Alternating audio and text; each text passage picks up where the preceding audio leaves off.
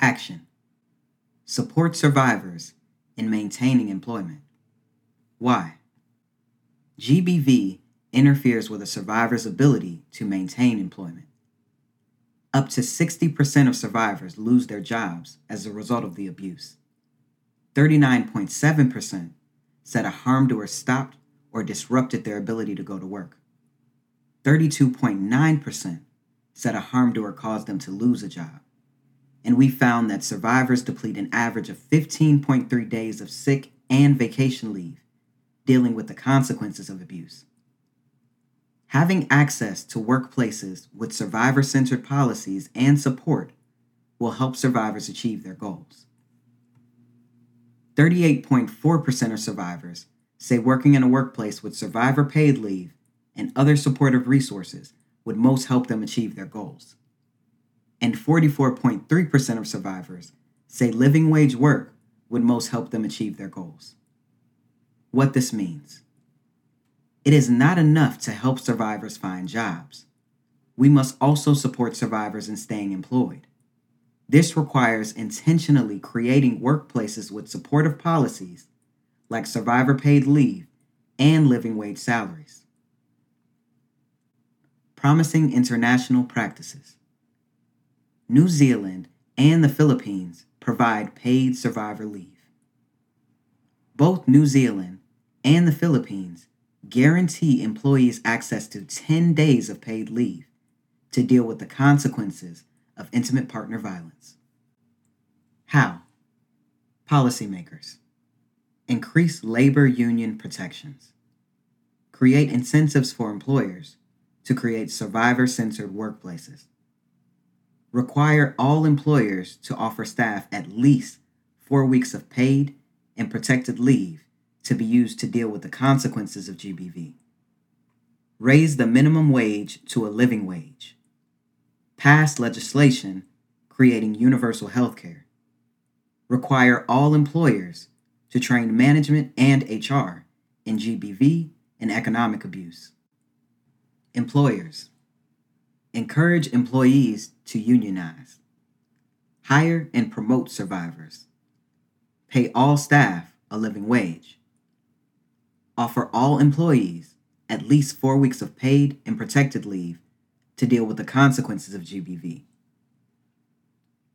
Offer all employees at least 4 weeks of paid and protected sick leave. Offer all employees paid and protected vacation leave. Offer paid and protected menstrual leave for employees with uteruses. Offer all employees at least 1 year of paid and protected parental leave. Offer all employees flexible paid and protected leave to deal with the consequences of a climate disaster. Offer robust health insurance coverage to all employees, including mental health services, abortion care, gender-affirming care, and non-Western approaches to healing, for example, acupuncture and Reiki. Cover all employees' premiums at 100%. Offer same plan coverage to employees' family members and cover premiums at 100%. Offer flexible schedules and work from home options for employees where possible. Cover the cost of laptops and at-home internet to make work from home options possible. Create a 401k match program for all employees. Offer emergency grants to survivor employees to cover the costs of staying safe. Offer employees stipends for therapy and other mental health and healing services. Offer employees stipends to use for relocation and to go towards a down payment for a home. Create and foster opportunities for community amongst employees. Create, foster, and contribute funds to employee lending circles. Create opportunities for professional development for employees, including a stipend to be used for that purpose. Pay employees college tuition or other education-related costs. Offer employees free childcare. Offer employees support in paying for transportation to and from work. Offer employees mental health and self-care check-ins. Funders. Encourage grantees to follow the recommendations for employers mentioned earlier, and provide extra funding to cover the associated costs. Provide grantees with unrestricted, multi-year general operating funds to cover the costs of paying a living wage, providing robust benefits, and otherwise follow the recommendations for employers mentioned earlier. Offer grantees technical assistance and other resources on how to create a survivor-centered workplace. For example, support with budgeting. Engage and compensate survivors in strategic planning processes so that they have decision-making power in determining funding priorities. Nonprofit organizations that support survivors. Advocate for more funding to cover the costs of creating a survivor-centered workplace within the organization. For example, raising salaries and increasing benefits. Provide technical assistance and other resources to employers and staff on how they can ensure that their workplace is survivor-centered. Provide all staff a living wage.